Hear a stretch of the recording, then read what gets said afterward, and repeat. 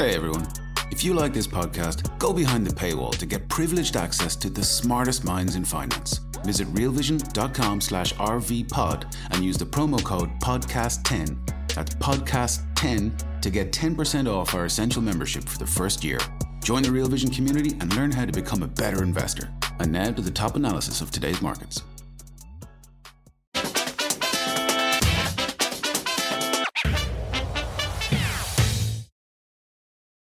What happens next in Russia? Hi, everyone. Welcome to the Real Vision Daily Briefing. With me today is Marko Papic, Chief Strategist at Clock Tower Group. Hi, Marko. It's great to see you. So great to be with you, Maggie.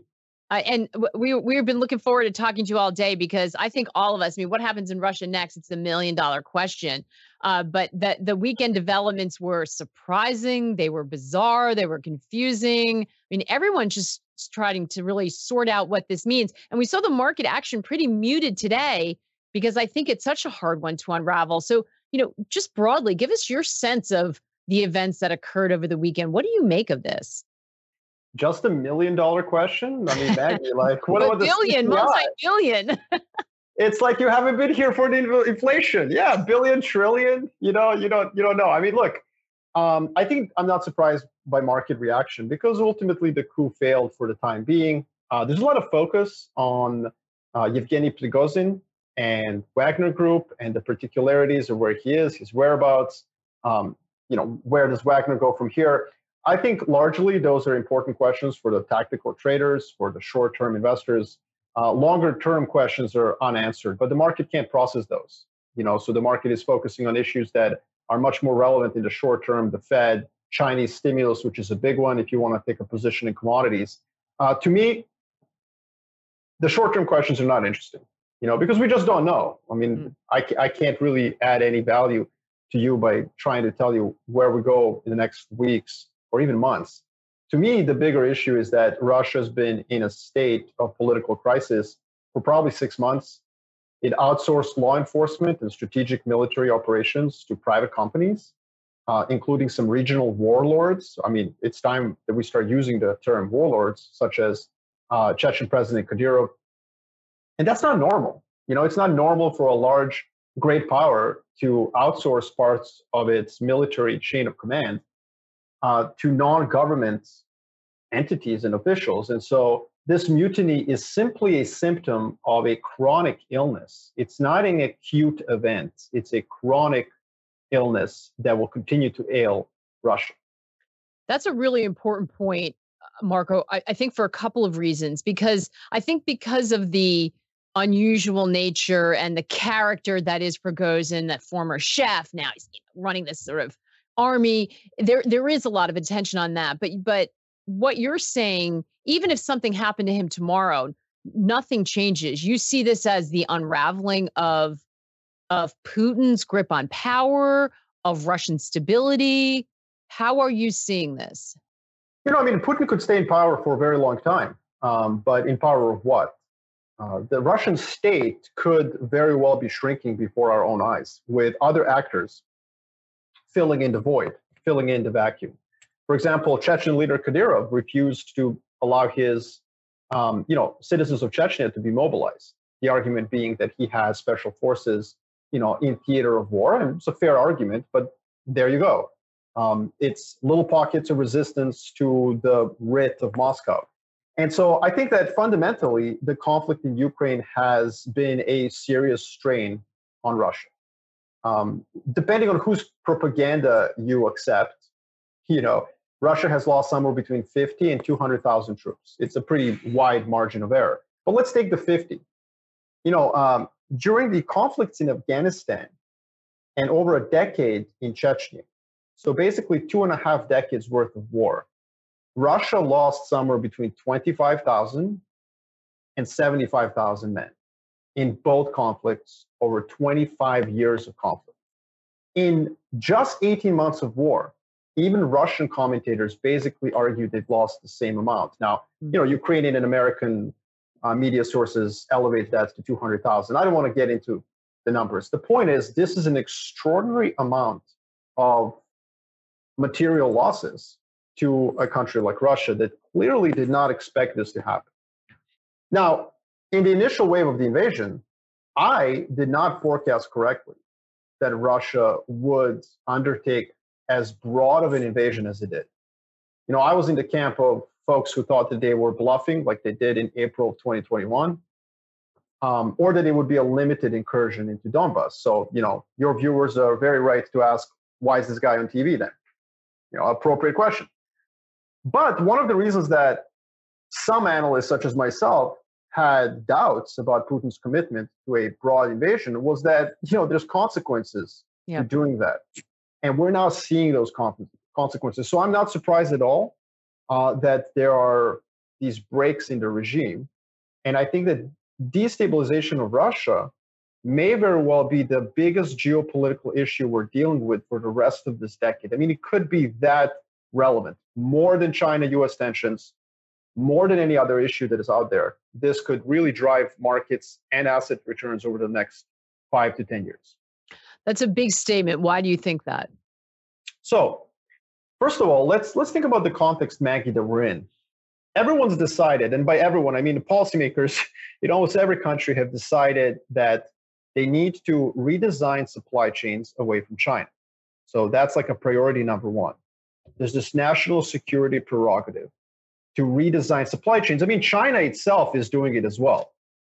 So that's priority number one. Priority number two is apparently to sink a lot of capital into the green energy revolution. These two policy priorities are combining to create a very capex-driven cycle. Okay, what does this have to do with Russia? Well, what do you need to do if you want to redesign supply chains and do a green energy transition? What do you need? What is the fundamental need you need? What is the fundamental asset? You need commodities, a lot of them. And not just energy, you need metals. So we're basically redoing the 2001 to 2007 cycle for policy and political reasons and ideological reasons as well. You know, basically the West has decided China's evil now and that everyone's going to be cooked alive by climate change. Those are two priorities. So if you suddenly have political risk in Russia, and it doesn't have to be something extreme. It doesn't have to be like Mel Gibson roaming the highways of Russia in a Mad Max scenario. It doesn't have to be apocalypse or warlordism. It could simply be a reversion to sort of the instability of the 1990s. It's highly unlikely that Russia will receive the sufficient sufficient financial and human capital to extract the supply of commodities that we're going to need for these priorities we all decided are really critical. And so that's why I think that, you know, if you have a view of demand for commodities, for energy over the next 5 years, and you suddenly have to change the math on how much Russia can contribute to that demand, you know, we're clearly going to be in a very, very volatile and quite bullish environment for commodities. So this is hugely important because if you listen to the rhetoric, and this was obviously all over the news, all over every talk show, every market show, you know, through the weekend into this morning, the conversation is, will this speed up the end to the war in Ukraine? Is this the beginning of the end for Putin?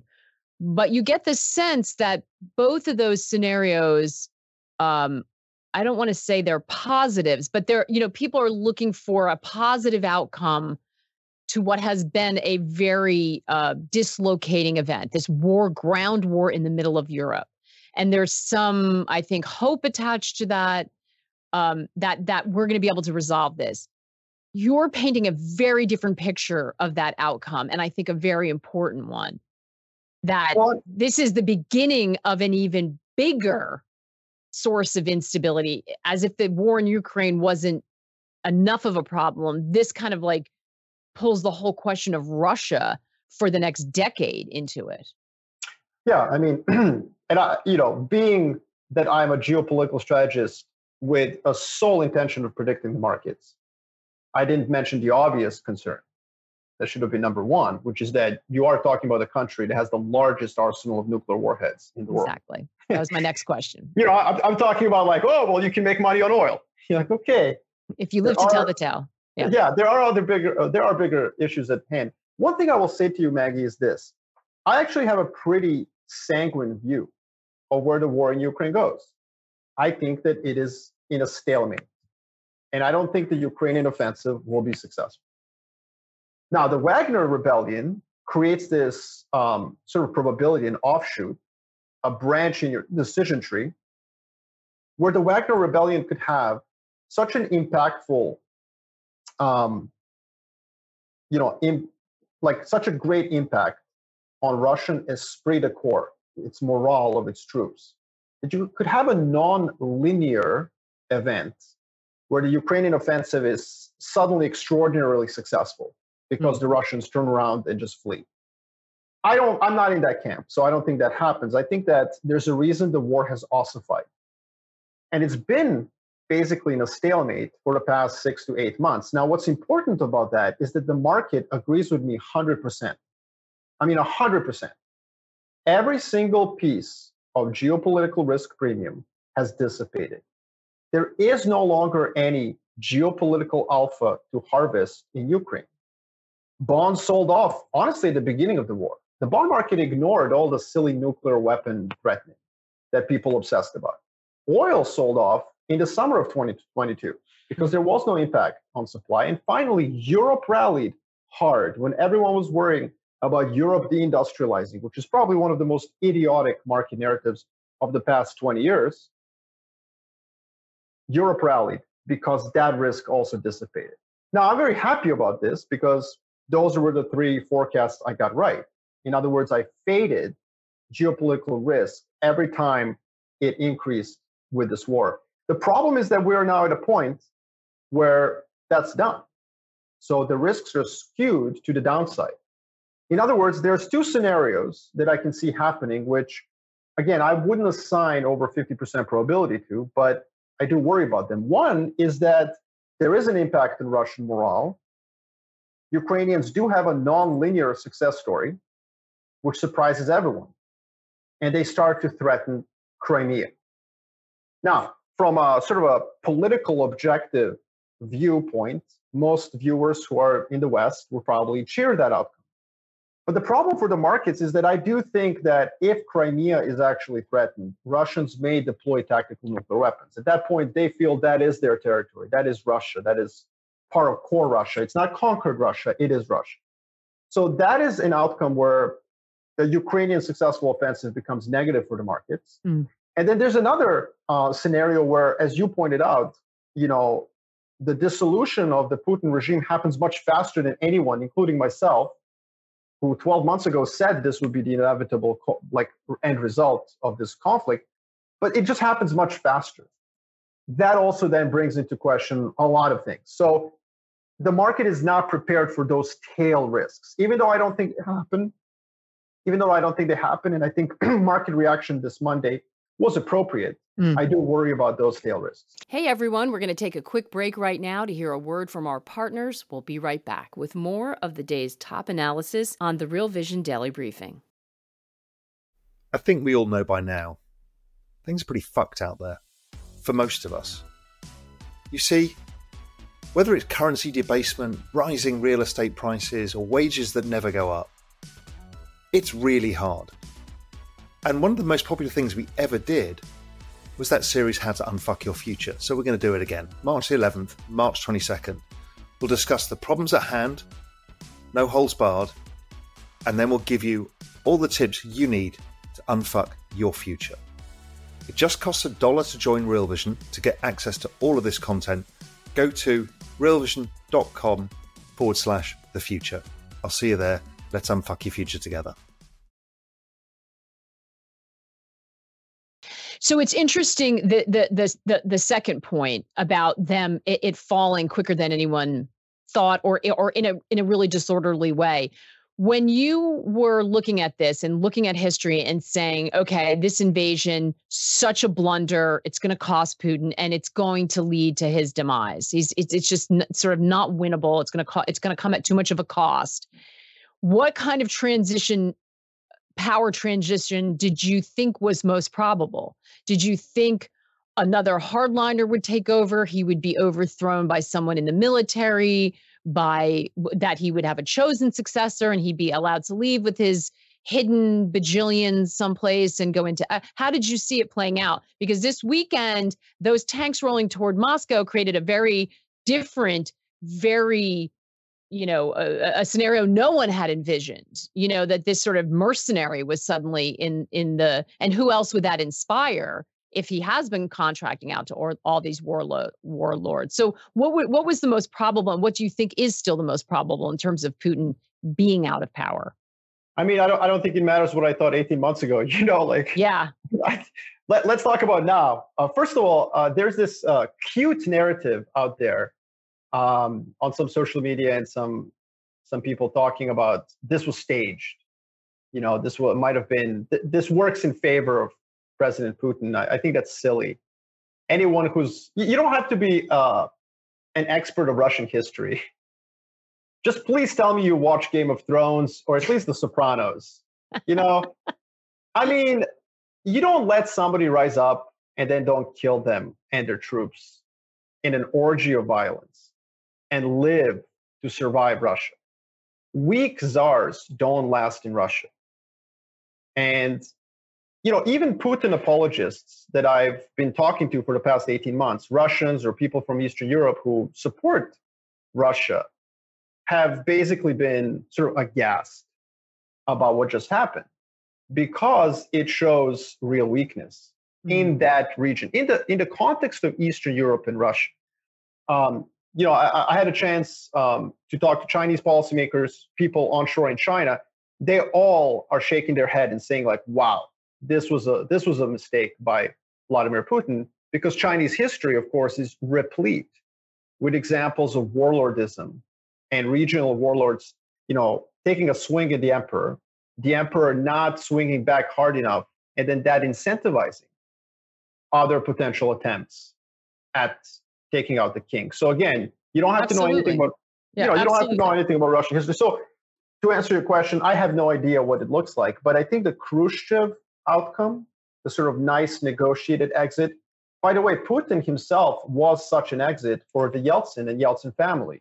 That was a coup, I would argue. It was a palace coup where Yeltsin and his family were given guarantees to step aside peacefully. I think that outcome is becoming less and less likely the longer the conflict goes on. And so while Prigozhin did not feel confident that he could pursue this to its end, I think somebody else might. One thing I do want to say is that there is no doubt that this is a significant event. If you are a geopolitical strategist and you spend the weekend not following this, I don't know what business you're in. This is a nuclear power, and they were using excavators to dig up highways on the approach to Moscow. Let me say that again. The Russian leadership sent construction crews to dig holes into the highway so that Wagner's 25,000 troops couldn't come to Moscow. Imagine if like I-5 or whatever highway, was being dug up by American troops so that some horde of murderous mercenary doesn't show up in Washington, D.C. This is a significant event, and there's no way to really spin this as positive for the leadership. So the commodity story that you see playing out, are we in a holding pattern now? And, the market's not really reacting. When does that start to sink in that this is going to be, we're going to see disruptions in the commodity flow coming from Russia? And is that a given? Is there any scenario where someone steps in, given the economy is in shambles? So many people have fled. I mean, we know there's been a huge exodus of young people, of workers. Anybody on the scene at all? I know most of the opposition are jailed or dead or silenced. Anybody but a hardliner who would come in and maybe try to turn this around somehow? Well, obviously the West would hope that some NGO leader steps in, becomes the president of Russia. That's not going to happen in Russia. It's going to be a Siloviki, a man of force, and almost certainly a man, almost certainly a tough ex-intelligence person. So I wouldn't, that's just obvious. But I don't think that's a problem for the West. I mean, regime change in Russia usually is accompanied with a 180-degree turn in foreign policy. And someone like Prigozhin, although he won't be, favored on social media, he is someone who will basically go to the embassy, to Chinese embassy, and then the American embassy and say, hey, I want your highest bid. So this will create an opportunity, obviously, for the West. We all understand that. But going back to your question about commodity disruption, look, the market was very muted on Monday because timeframes are so uncertain, Maggie. We could have an outcome here in the next 3 weeks, unlikely. I'm thinking more on multi-year time horizons. And so that's why the markets are muted, because it's very unclear. I think that what matters more for oil prices, as I said earlier, is how significant is that Chinese stimulus. That's something to really watch right now. That's probably going to move the markets more than anything going on in Russia. And then also, to what extent have the forecasts of the recession in the US been extremely wrong? In fact, the one call on oil markets here was to short them. As I said, in May and June of last year, in June in particular, oil prices collapsed because investors had bid up too much and too fast expectations of supply loss out of Russia, which didn't happen. In fact, we got the same amount of oil at decreased prices, which was shocking to many investors. I think going forward, this stabilization of Russia is a longer term story, and it fits into the pillars of a commodity supercycle that themselves are a longer story, a story which will have ups and downs, cyclically and tactically. We're going to take another quick break to hear a word from our partners. We'll be right back with more of the day's top analysis on the Real Vision Daily Briefing. Which is important. So plug China into this puzzle. They're looking at this, and they've sort of given tacit approval to Putin. It's been a kind of weird relationship. What happens now with that, and how is this factoring into China's own decision about what they're doing with their economy and their focus on making sure they have access to commodities? So, I think, first of all, we at Clock Tower Group, we have an office in Shanghai because we believe that getting China right is really important for investors. And not because you need to invest in China, but if you're going to make a call in Europe or Japan or copper or oil, you have to know what's going on in China. And so over the weekend, as I said earlier, we've had conversations with a lot of people in China, whether they're geopolitical strategists themselves, policymakers, onshore investors. And there is a universal reaction that this is not good for Putin's regime. The official statements were very interesting. They didn't mention Putin by name. China just reiterated its support for stability in Russia, which is, sounds like a hedge to me in case somebody else is in charge. And so I think the Chinese policymakers are definitely concerned, but they're also preparing themselves for their horse to lose. I think they have to start thinking about that. Over the short term, their calculus, though, is going to be focused on their own domestic problems. And their number one problem is leverage in the system. I keep telling our clients, look, China is where America was in 2011, 2012. And they're going to go through a sequence of events in the next 6 to 12 months where they use interest rate cuts, QE, and then fiscal. They're going to do that sequence that we did in our secular stagnation story. I think that they're so concerned about that domestic issue that they're not going to do anything with Russia. But one thing that I do think is the odds of invading Taiwan have been sinking since February 24, 2022. There is absolutely nothing that's happened in the last 18 months that would incentivize, I think, any country right now to contemplate something that Russia has done. Do you think that that China can manage this this economic challenge? Because if they are trying to support their economy, isn't the worry that they reinflate that property bubble that they've been trying so hard to orderly deflate? Yeah, absolutely. I mean, I don't think they really have any other options. What's happening in China right now is real interest rates have increased. The PBOC is behind the curve. I mean, first of all, CPI is inflation is non-existent. Producer price inflation is outright in a deflation. So producers' prices are deflating. When you have deflation, real interest rates go up, and that's extremely pernicious because the country is over leveraged. So they needed to step in. The central government has to take that private sector leverage on its own balance sheet through fiscal expenditures. And, that's where they're going to be pushed into. Is it going to reflate the real estate bubble? I'm not sure.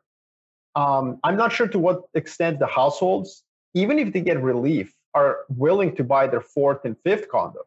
So I think that train has very well passed. But this is a very serious problem for China, and I think it completely dominates their policymaker bandwidth, if you will. These kind of adventures with Russia or Taiwan, they are really more of a luxury right now. Avoiding secular stagnation and balance sheet recession, the kind of things that the U.S. had to deal with in 2011 to 2020. That's where China is right now. And so I don't think you're going to see them triple down on Russia or in any significant way. In fact, I think that there could be an interesting entry point into Chinese assets over the next 6 months as they get pushed ever further into more and more stimulus. Yeah, which people have been waiting for, but it kind of hasn't been coming in the way they expected. Any strength in the reopening was disappointing. So there's been some disappointment on that front, hasn't there?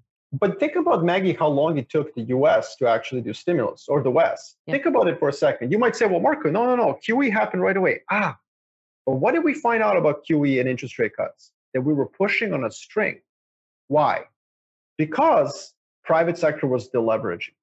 And what happened in the West, let's not forget what happened in the West. We had austerity fetish in the US and Europe, which hurt deleveraging because of the denominator effect. So basically, the public sector didn't step up and take on some of that leverage from the private sector. It took us until 2017 in the US to actually have stimulus, a little bit later even for Europe. And the two catalysts for breaking that were the election of President Trump and Brexit. The two kind of populist moments that actually finally shut the door on austerity. I don't think you're going to have to wait 6 years in China. And so when people say, well, their stimulus efforts have been delayed, I tell them, well, yeah, but it's not 6 years, it's been months.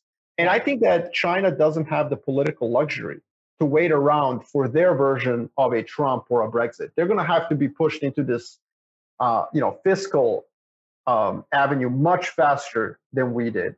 They don't want to wait around, presumably, for their populist moment. That cannot be part of the plan of Xi. So exactly. A quick question on China, and then I want to end on Europe. So, given the economic focus and challenges, any sign of easing tensions between China and the U.S.? Every time they try to set that up, somebody opens their mouth, and it seems like that doesn't happen. Well, I think it's not up to China. That's what I would say.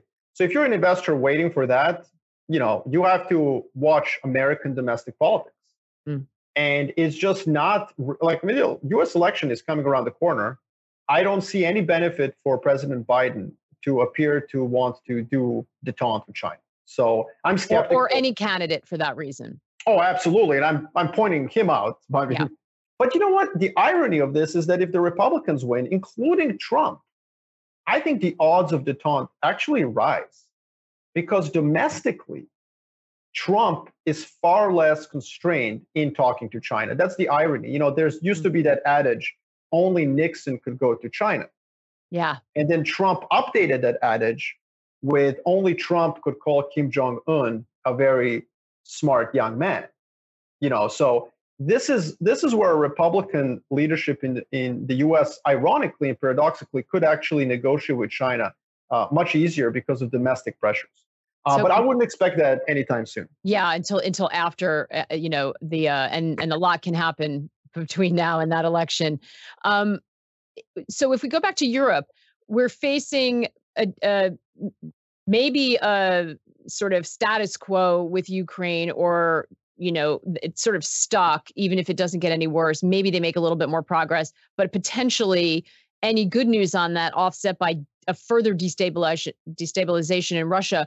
What does that mean for Europe? What does it mean for the UK? We see the central banks hiking. Soon summer's going to be over and we're going to be facing winter again. What's the outlook for that region? I have no idea what it means for the UK. And honestly, we could have 30 minutes just on the mess. Oh, I know, with the mortgage reset. Yeah, we talked about that a bit, and that surprise BOE hike. That was kind of extraordinary. Yeah. I mean, look, the irony and the paradox here is that the better Ukrainian offensive goes, the more likely a Russian reaction is pretty severe, and there's more destabilization in Russia, which I'm not sure is good for European equities. And so again, that's where, if you look at the geopolitical risk premium, the play in 2022 was to fade it, was to ignore all the Twitterati and fade nuclear war, European disaster scenarios. And so to go long Europe. The problem right now is that even if I'm sanguine, that trade is gone. And so there's only downside risk to Europe from here. And so that's why it's very difficult for me to give you a view of how to play this by going long something. Whereas it may be prudent to kind of put on some shorts on European assets, given that the downside risk scenario, even though I don't think probability is greater than 10 or 15%, that's where the juice is, because the market has moved too far into the sanguine line. So what I worry about, if I want to hold European assets, what if Ukraine surprises, right? And it does extremely well in this offensive. Everyone's going to be happy and cheer, and it's going to be a great moment, objectively speaking, for Ukraine. But if Russian retaliation then is severe, that could rattle European markets. And so I think that would be a downside a lot of people are not considering. And one quick question from Ralph. Any opinion on the direction of wheat? We're talking about commodities, potential super cycle for commodities. I'm assuming that a lot of that was centered on energy. Do you include food in that, Marko, when you look at this, the disruptions? And could we see, because we've seen wheat, it's been up a lot this month. Yeah, no, I think wheat is basically sensing that there could be a geopolitical break on the deal. And I think that's a very appropriate way of that geopolitical risk premium kind of creeping up into some of the old markets. Now, remember, oil was another one that rallied in February, obviously in April, ended up being a great short. But I do think the macro setup is starting to look better for oil. I was never in the recession camp in the US for 2023. I didn't have to change my forecast like every other investment bank, but and I am positive Chinese policymakers will get pushed on stimulus. So if you have a no recession view in the US, Chinese policymakers reach their breaking point and stimulate. And on top of that, you have, situation in Russia and Ukraine looking more complicated. That's all you need. I think that could be an interesting setup for energy as well as softs. Marko, we could not have had a better person on today to help us sort of understand what's happening, but importantly, focus on the sort of bigger themes that are likely to drive things and sort of, understand what we need to about the shorter headlines that are catching everyone's attention. You really helped us focus on the important elements. So we thank you for that. Well, thank you for the time. It's a real pleasure, Maggie. I love it. Take good care of yourself. Thanks so much. Thanks to all of you. We'll be back same time tomorrow. As always, take care and good luck out there. What's up, revolutionaries? Thanks for tuning in to the Real Vision Daily Briefing. For more content like this, head over to realvision.com and get unfiltered access to the very best, brightest, and biggest names in finance.